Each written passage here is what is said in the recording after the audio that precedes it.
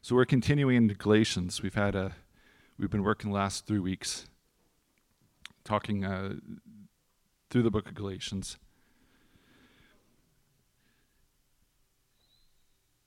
Pastor Dave and Pastor Dan have been leading us in some incredible words. If you haven't had a chance, you can check them out, the last few sermons, through SoundCloud or through Facebook. If you don't believe me that they're powerful, look at some of the quotes that Justin's been pulling out of it. We got some profound things coming out of this. And I've got the blessing actually of being able to take this Sunday and next Sunday. And when Pastor David asked us to cover through Galatians, he said he picked a few topics. He said, I'd like you to do this, like you do that, why not? And I had the privilege today of talking about the blessing of Abraham. At least I thought I did. So whenever you go to study the Bible, or you go to talk about a particular passage, preach from a particular topic, you always examine the context. You always look at sort of the bigger picture. You don't just pull out the fortune cookie and run with that. You look at the bigger picture. So whenever I study, I'll start with the basic stuff. Read the book. Go through the book. What's the author trying to say? What's Paul trying to say in this letter? And the passage I was going to preach in was in Galatians 4. But the problem I encountered is I got to Galatians 2, and I got stuck. Galatians 2. So today I'm going to have a very, very specific purpose in preaching to you this morning. A very specific thing. And like I said, I've got today and next week, so part A and part B. So part A is going to be very specific. I'm going to tell you what that is in a moment. But I'm going to take you to the passage where we're going to look at today. So in Galatians 2 verse 11 to 21, it's a large passage. In your Bible, it's probably naturally divided up that way. And it actually starts with the story in Galatians of Paul opposing Peter. How many people are familiar with Galatians? Hands up. You read this before? Right. This is not a new road for some. We've heard Galatians before, but there's something in this that we need to hear. There's something that we need to. I'm convinced that we need to take with us. So I'm going to read this first. It's going to sound maybe a little bit wordy, a little bit long, possibly, but sit with it. When Peter came to Antioch, I opposed him to his face because he was clearly in the wrong. That's a great way to start a section, isn't it? Before certain men came from James, he used to eat with the Gentiles, but when they arrived, he began to draw back and separate himself from the Gentiles because he was afraid of those who belonged to the circumcision group. The other Jews joined him in his hypocrisy, so that by their hypocrisy, even Barnabas was led astray. And I'm reading from the NIV version, just so you're aware. When I saw that they were not acting in line with the truth of the gospel, I said to Peter in front of them all, "You are a Jew, yet you live like a Gentile and not like a Jew. How is it then that you force Gentiles to follow Jewish customs? We who are Jews by birth and not Gentile sinners know that a man is not justified by observing the law, but by faith in Jesus Christ. So we too have put our faith in Christ Jesus, that we may be justified by faith in Christ and not by observing the law. Because by observing the law, no one will be justified. If, while we seek to be justified in Christ, it becomes evident that we ourselves are sinners, does that mean that Christ promotes sin? Absolutely not. If I rebuild what I destroyed, I prove that I am a lawbreaker. For through the law, I died to the law, so that I might live for God. I have been crucified with Christ, and I no longer live, but Christ lives in me. The life I live in the body, I live by faith in the Son of God, who loved me and gave himself for me. I do not set aside the grace of God, for if righteousness could be gained through the law, Christ died for nothing. I want you to, if you're a note taker at all, please write down Galatians 2, verse 11 to 21. Because my purpose today is that you're going to take this passage and you're going to sit with it throughout the week. That's the purpose of today. There is so much meat in this section. If you're feeling dry, if you're feeling hungry, if you're thinking, God, I need some of you, I need you to sit with this section this week. Sit with this. Chew on it. If you're saying it's tasting a little dry, I'm not getting a lot of flavor, ask the Holy Spirit. Continue to ask the Holy Spirit, but sit with this passage this week. Why? Why is this so important? See, the book of Galatians up to this point, and actually for the first half of Galatians, Paul will stress emphatically. The whole first half of Galatians is basically the same point. That Paul is saying, I didn't make this up. This gospel did not come from me. This message I'm giving, I didn't make this. Nobody influenced it. Nobody altered it. It didn't come from an existing system. It came directly from Jesus Christ to me. And the very passion and zeal which he'd used previously to persecute the church, that was his reputation, this guy that had worked against us is now for us, the very passion and zeal God had taken and directed to the right way. And Paul, in the whole first half of Galatians, is zealously saying, I have this thing given to me directly by Christ, and I'm zealous in guarding and keeping the integrity of it so I can give it to you accurately. Please take it. And he uses this to challenge the Galatians because they're taking things from other people who have shifted the gospel. This section right here, I was reading it last night, and I've grown up in the church. I'm a pastor. You went and got your degree, and you've done study. You've heard countless sermons. And we talk in the church about the Bible being a living word, the living word of God. That the word of God is alive. That's not hyperbole. It's truth. When I sat with this last night, as I'm reading, I get to this part, and I mean, I've heard this before. I may have preached out of this before. I probably have. I know I have. I'm sitting here, and I'm getting feelings, a little bit of fear, a little bit of wonder, a little bit of curiosity. So that doesn't come from just reading information.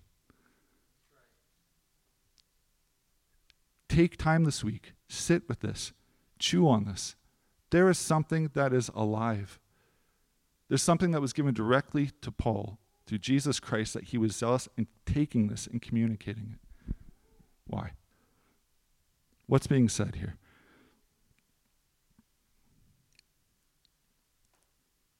I mean, we've heard this before, right? We've just read this. We read a whole bunch of words. I don't know how much of it registered. It's kind of like a shoe. You know, you get a new shoe, and you first put your foot in it, and you feel that shoe, right? It feels a little different. Maybe your foot and the shoe got to kind of work together so you stop feeling it, but it's maybe uncomfortable at first.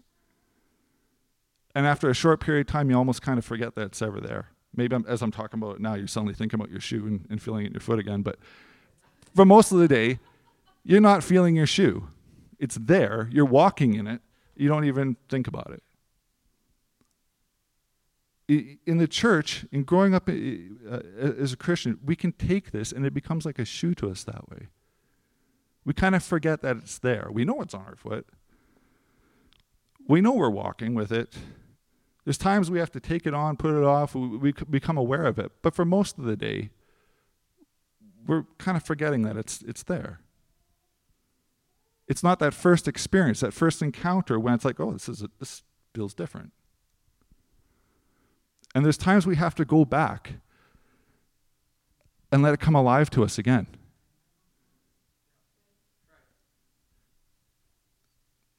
I was thinking of a story, Martin Luther. I mean, I'm sure there's people in this room probably more well versed in his history than I am, but of course, he's a famous reformer and had a great impact on the church. And his conversion story was fascinating. He was a guy that, of course, he was a gifted, brilliant young student, graduated, and was going to do his postgraduate work, and had a bunch of different things he could choose from, and decided he was going to go and choose, I think it was ecclesiastical law. He was going to go and study law. And there's this great thunderstorm that happened, and it terrified him, made him scared, thought about death, and decided at that moment he was going to give his life over to God. I don't know if last night you heard the thunderstorm. I think it was around 3 or 4 in the morning. We had Scarlett came down just to check that Mom and Dad were okay and keep us safe, right? You hear a powerful storm, it kind of does something to you. Well, it did something to Martin Luther, and it terrified him. So he diverted his focus of studying into the Word of God, and became quite a proficient teacher, a brilliant teacher actually. And he was doing his doctoral work and was a great scholar. But in his work, and again, this is someone that he's well versed in the Scripture. He's grown up with it. He's studying it now at a deep academic level. And he's feeling very unsatisfied. There's something in his life that's just this. He's feeling kind of depressed about this, actually. He believes in God. He believes that this is the Word of God. He can read it. He can teach it. And something's missing. I don't know if anybody in this room ever relates to that. I believe it. I receive it. I proclaim it. What's missing? For Martin Luther, what hit him between the eyes was a passage in Romans about the just shall live by faith. This is a guy who was dedicated to studying the law. And he read that passage many times, as we all have. But something in that passage took him off his feet. Changed. Completely changed the way he looked at things. And created a passion in him that completely altered his life and actually the lives of many other people and us sitting in this church today. And what was that truth? The just shall live by faith? It's actually found right here in this passage I just gave you in Galatians in a little bit more detail.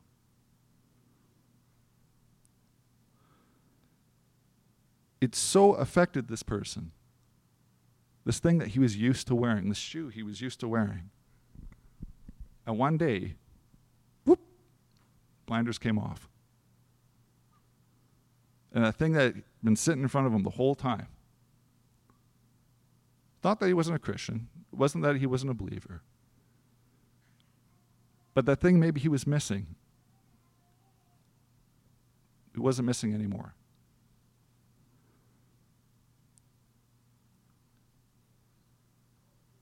This message that Jesus gave directly to Paul to give to the church, that he was zealous in protecting, the thing that impacted Martin Luther, that changed his life. Read this section. Sit with it this week. Chew on it. Meditate on it. I'm going to go back to verse 17 for a second. If while we seek to be justified in Christ, it becomes evident that we ourselves are sinners, does that mean Christ promotes sin? Absolutely not.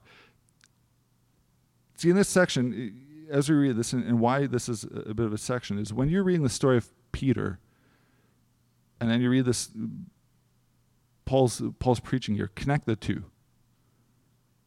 The story of Peter serves two purposes here. First, it serves the purpose of showing that Peter and the rest of the apostles didn't alter the message that Jesus Christ gave to Paul.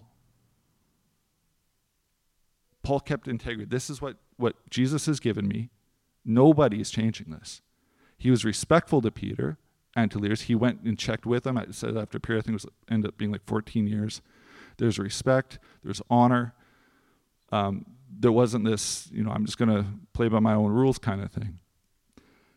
But he was dedicated to keeping integrity with what Jesus Christ entrusted to him. That's part of the reason the story of Peter's in place. Because we have the gospel, we have the letter to the Galatians. We don't have the other letters that may have preceded this in terms of the correspondence between Paul and this church. So we know that there are some accusations that are made, some disgruntlement that's happening, and Paul's addressing some of this in this letter. So part of this is saying that Peter didn't change my gospel, or didn't change the message Christ gave me. I'm keeping this. The other thing this is doing is it connects. Don't disconnect the first part from the second part.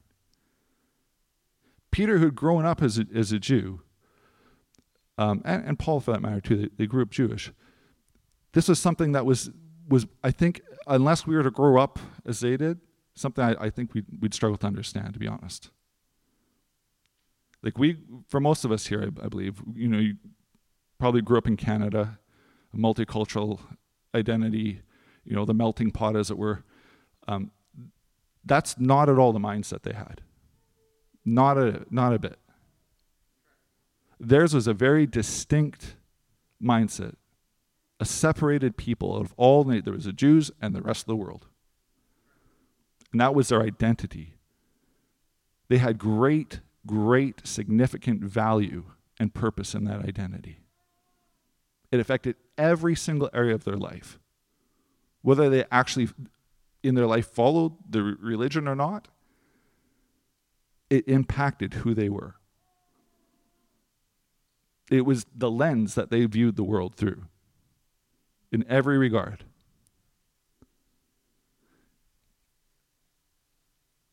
Growing up that way, and then following Christ and having their mindset shifted, that was a massive transformation.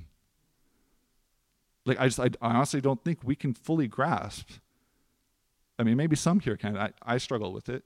How big of a shift that would have been.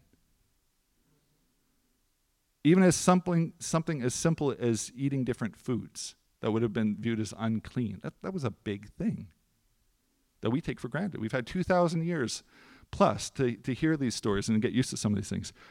This was, to say the term life-changing, that's not trying to upsell a product here. It was profoundly life-altering. The encounter and the revelation of Jesus Christ for Paul and for Peter, right?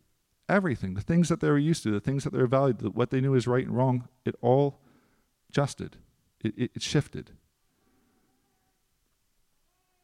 And in a section when other Jewish Christians come from Jerusalem and Peter does these actions, and Paul has to respond in this way, these are big things. And again, out of this desire of Paul to keep integrity with Christ is entrusted to him, it would have been so easy for so many reasons to explain why it's okay to let it go. In our culture today, we do a lot towards sort of not necessarily justifying, but at least sort of understanding in a way that kind of justifies, right? Well, he's not evil. He's this, he's misunderstood, whatever it is, right? Those actions, well, it's because of these needs, whatever. Paul kept integrity in a passionate zeal because he said, Christ gave this to me. This is what I'm sticking with, even if it puts me up to confronting Peter, who's reputed as a pillar of the church, right? Sit with this passage. Take this in. I think sometimes we fail to see how significant this thing is. The idea, and Pastor Daniel and Pastor David, again, they've been preaching on this the last few weeks. The idea of us not being under law anymore, free from the law, saved through grace, Jesus Christ living in us, our old selves crucified with Christ. Again, can be the shoe. We're used to wearing it. I wonder if we recognize how deeply profound this is. I wonder if I recognize it, to be honest. I'm the one here on the mic. Like I said, I started reading this essay, and this is big. I'm not just saying this. Sit with this. And I'll say that again. If you think it's wordy, it's fine. If you think I'm not getting it, that's okay. Just go back to it. Read it again. Think about it. Try to understand it. Try to listen. Try to look for what Paul's saying and what the Holy Spirit's saying and what he's saying in between. Because I tell you, if you've been feeling in any way that there's something I'm missing, I believe, I proclaim, this might be it.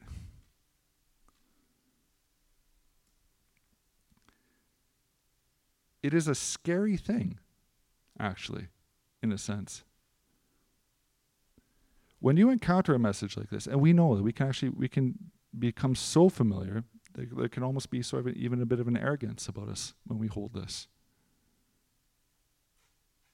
It's actually a bit of a scary thing.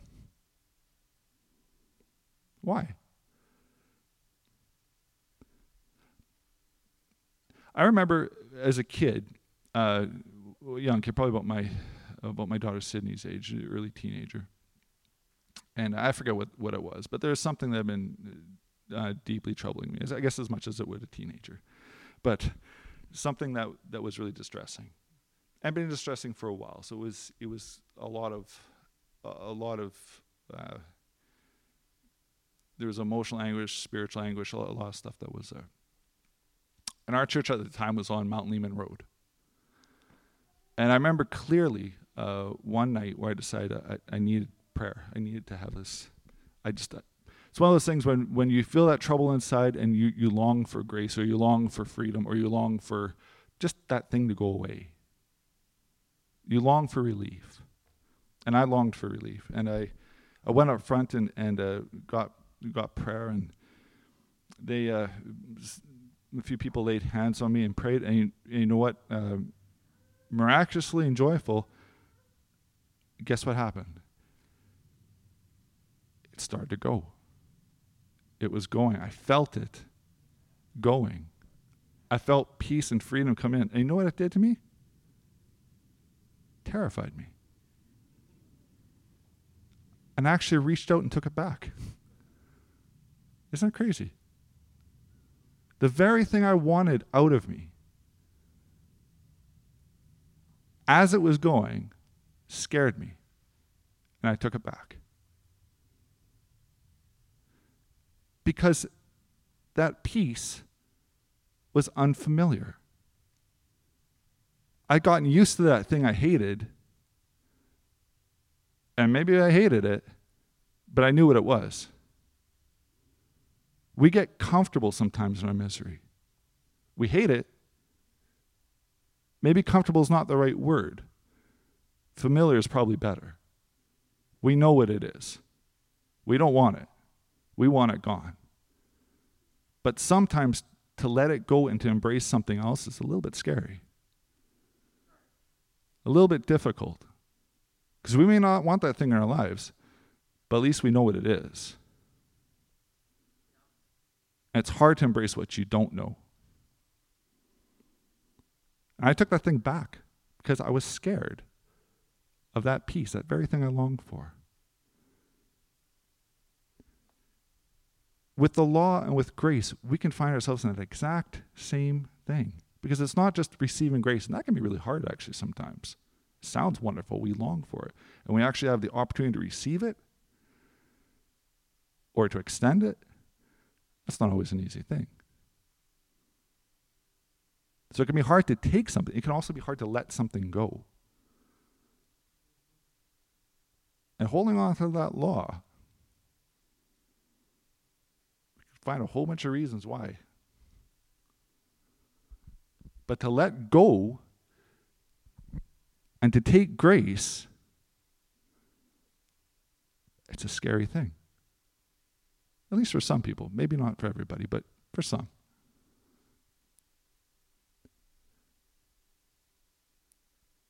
I'm hoping this in some way kind of whets your appetite to come to this, to sit with this passage, because there is something in here that Jesus Christ thought was important enough to go directly to Paul, to give him this, and Paul thought was important enough to be very zealous in guarding this.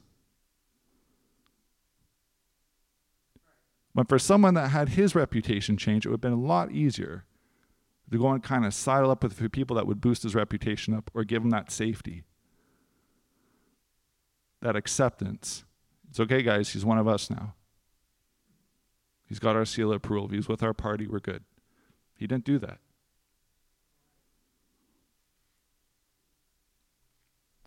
There is something here that changed Martin Luther's life. Even though he knew this, he preached it, he studied it, he taught it, he missed it. To the part where God took the blinders off. And then his life radically changed. There is something here that God has given to you, to each one of us, to all who will call on the name of Jesus Christ, that will radically alter your life. That's no joke. That's not an exaggeration.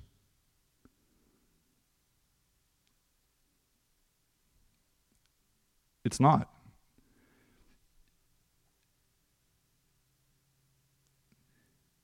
I've been crucified with Christ and I no longer live, but Christ lives in me. Christ lives in you.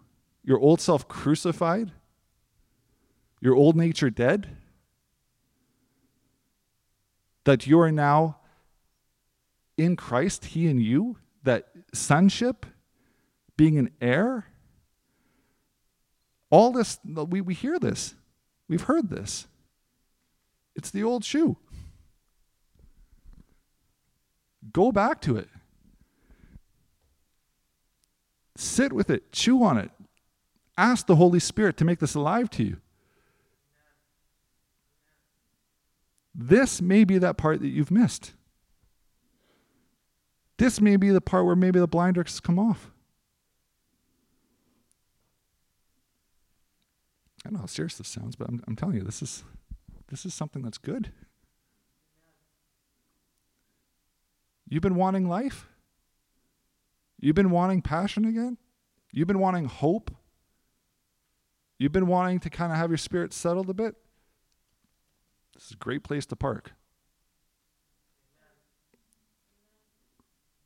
You want to know Jesus Christ? Come here. Take a look at this. Ask the Holy Spirit to talk with you about this. Sit here. Passages like this, it's easy to go through, right? We can go and we can grab those little bite-sized fortune cookie pieces, right? Put them on bumper stickers on our Facebook pages or Instagram or whatever, and they're great. They're powerful. They're the Word of God. We need that. Some of these longer pieces that have a little bit more words in it and a little bit less flair, we tend to pass over that a little bit, right? It's hard to fit that all in a nice Instagram picture. Sit with it. Go back to that. Galatians 2:11-21. Look what Paul's doing here. Look at the message the Holy Spirit's given to him. This is for you now. This is for your life. Today, wherever you are, this matters to you. Even if you think it doesn't. Even if you think I've read that. I know it. I can teach it. I can preach it. Don't let it be an old shoe. There's something here. Next week, we're going to look a little bit, we're going to dig into this a little bit more, going to the blessings of Abraham. That was the original intention. But we have to take the step before we get there. So sit with this week, please. Go to it. Read it. Read it again. Read it again.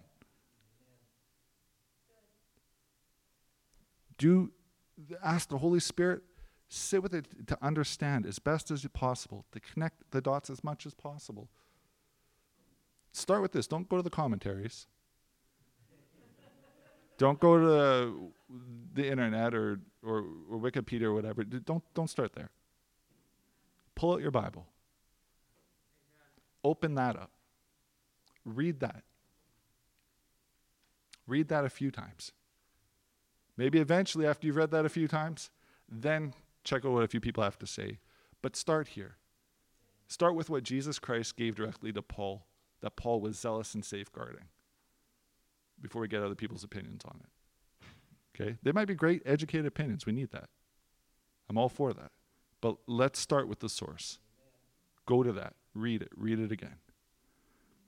That's as simple and as practical as I can keep this. Amen? All right. We've got a task, we've got a charge, and we've got a message. Holy Spirit, thank you for today. Thank you for this opportunity, Lord God. There is so much to say. You have given us so much. I just want to say thank you. Please continue to speak to our hearts. Reveal this incredible gift that you've given us to each one of us, even again. Lord God, let there be even a new love or a new fervency. Not about new information, Lord God, just believing the truth of what you've said. This wonderful, amazing, incredible, even scary gift that you've given us. Take away our blinders. Bring us, you've made us alive in Christ.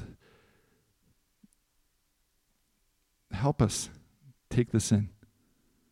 This wonderful gift you've given us. In Jesus' name, amen.